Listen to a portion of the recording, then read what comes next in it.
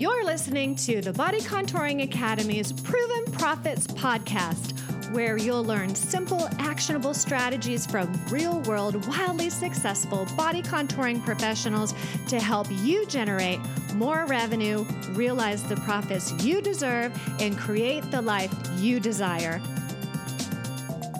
I'm Shannon Schimmel. And I'm Kay Overly, and we're your hosts of the Proven Profits podcast.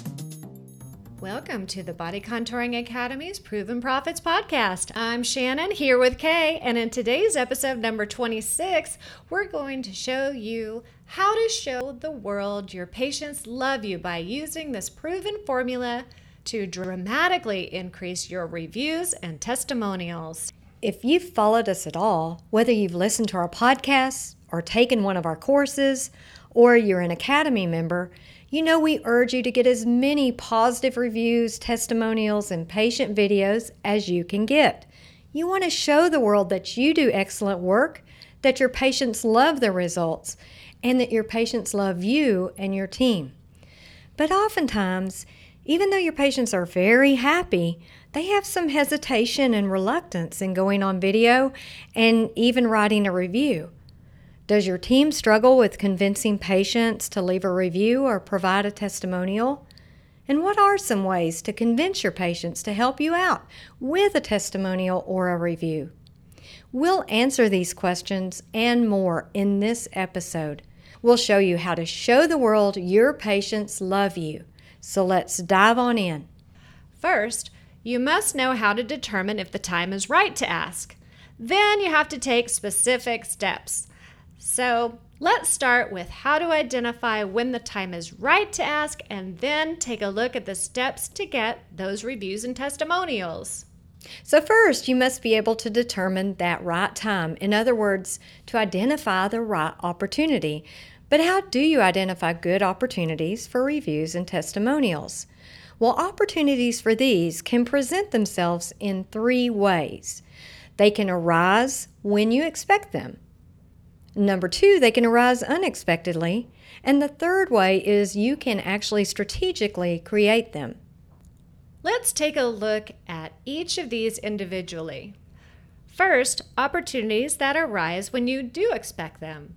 Look for these opportunities during visits that involve patients evaluating their progress, like follow-up visits. Opportunity arises when patients are very excited about the reduction or other good results. Tell the patient how excited you are. Ask her to share her story in a video testimonial right now. In other words, get her while she's hot. These patients will be your very best opportunity to get video footage. If the patient wants to delay it to a later day to look better, tell her it won't take long and she looks beautiful. Ask her specifically, will you do us this favor? Remember the principle of commitment? We've discussed it before. The wanting to stay true to previously held beliefs? We'll put it into play here. The patient made a commitment to choose your facility for treatment. She committed to choose the specific technology you offered for treatment, and now she has great results. She should want to do you a favor. It holds consistent with her previously stated commitments. You should know this. The patient's excitement and enthusiasm wanes when she leaves your practice. So if all else fails and she insists on coming back another day, offer her an incentive to return. Make sure this incentive is customized to your patient's goals. Also, make sure the patient knows you're blocking out a specific amount of time for her and that you're waiting to see her back, and you'll have a gift for her when she returns. These actions call into play the principle of reciprocity. Remember we've discussed this previously? You're doing her a favor, thus she'll feel compelled to return a favor for you. What about other opportunities that arise? Those ones that arise unexpectedly, during other visits or even phone conversations.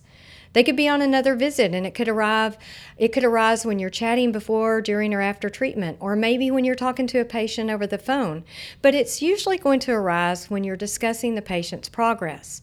She may be very happy with her progress, Maybe she's fitting into clothes she hasn't worn for years, or she's telling you about how her best friend noticed the changes in her body.